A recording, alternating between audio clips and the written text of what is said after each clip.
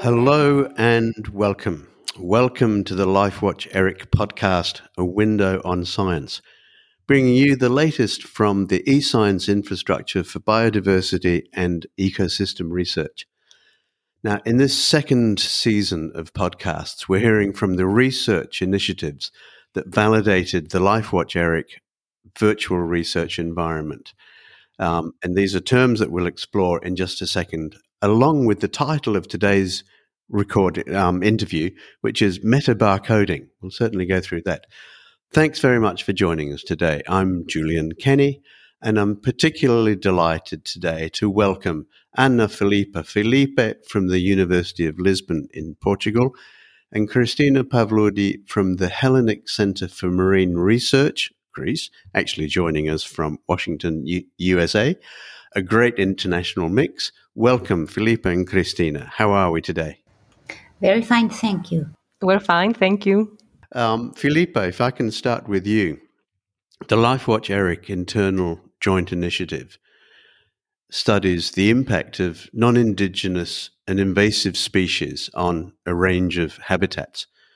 For listeners who may not be familiar with the terminology, what are non-indigenous and invasive species, or NIS as we call them? Those species, I'm glad that you asked that. Those species are actually a huge problem worldwide scale. Actually, there are three big problems regarding nature. Nowadays, one of them is climate change. The second one has to do with habitat loss. And the third one is called this species, the invasive species problem. So these species are the ones, the non-native, are the ones that occur in areas that are not the natural ones, are transported to new areas for new regions. So these species, when they become a problem, when the impacts are very negative and large, we call it the invasive species. It's like when we have a problem there. So at CIBIO, the place I'm collaborating with, we are trying to deal with this problem through the LifeWatch Portugal initiative. Okay. And the metabarcoding research case that we're looking at today actually concerns freshwater fish in the Douro River in Portugal. Why are freshwater fish particularly of interest, and why this river? Yeah, freshwater fish nowadays are a huge concern because actually since the 70s there have been a great decline in the populations. Since the 70s, there were 80% of decline in the worldwide scale. And these species, they are very important for regulating and supporting the ecosystems in general, particularly freshwaters. But also these species are quite important in terms of conservation because they are quite unique and they are very valuable for science. So we are in CIBIO, in a research center in Portugal. We have been studying the Douro Basin. It's the largest from Iberian Peninsula. And nowadays, the decline of freshwater fish has been so huge that most of the sites that we visit already, the non-native species are already dominant. And some of them are invasive species, are species that we know that they are very problematic in the ecosystems. For the ecosystems and sometimes for human activities also. Okay, so a wide range of impacts. Yes, yes. Impacting also on humans. Yes. Okay, wonderful. And Christina, if I can come across to you, DNA is an essential part of this validation case. I had to look this up. What is DNA sequencing? Well, first of all, before I go through that, I would have to say that HCMR, where LifeWatch Greece is actually based, has all kinds of facilities to do DNA sequencing and DNA metabarcoding, as we will talk about later on. It's something that we have taken over for the ARMS and BON program. ARMS are Autonomous Reef Monitoring Structures. So subject of another podcast. Yeah. Shout out to the other podcast. So yes, DNA barcoding and DNA sequencing has become, like we say, an essential part of research over the last years, the last decades. It's a way to identify the species that are present through a universal barcode, as we say, a marker gene that they all share, which is like a unique code that helps us pinpoint which species would identify the species and identify where they live. To do this, we also work with sorry. You're right. Yeah, so after we the DNA sequencing goes hand to hand with open source databases like the Global Biodiversity Information Facility, or GBIF, like NCBI, as most of the DNA sequencing people know, or the World Register of Marine Species. So we can identify who lives where. Let's basically what we have in our ecosystems.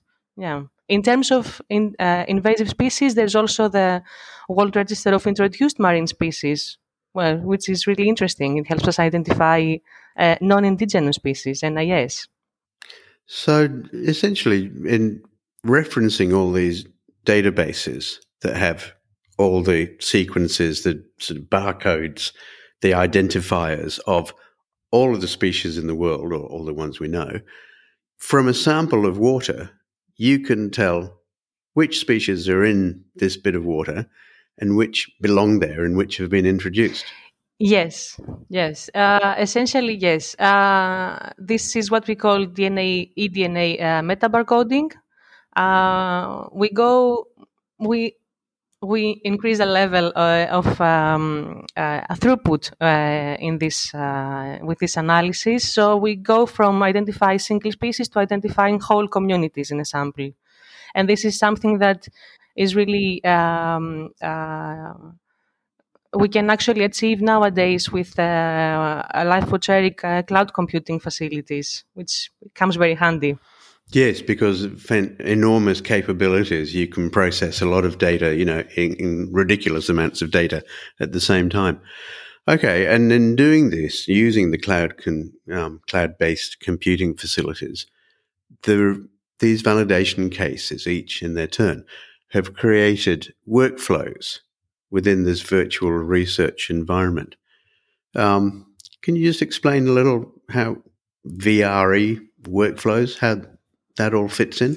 Yes, gladly. Well, VREs are actually online laboratories. So nowadays, with the kind of data that scientists have gathered, we need to move on from the bench and from the regular laboratory to something bigger and something that can be accessible to everyone.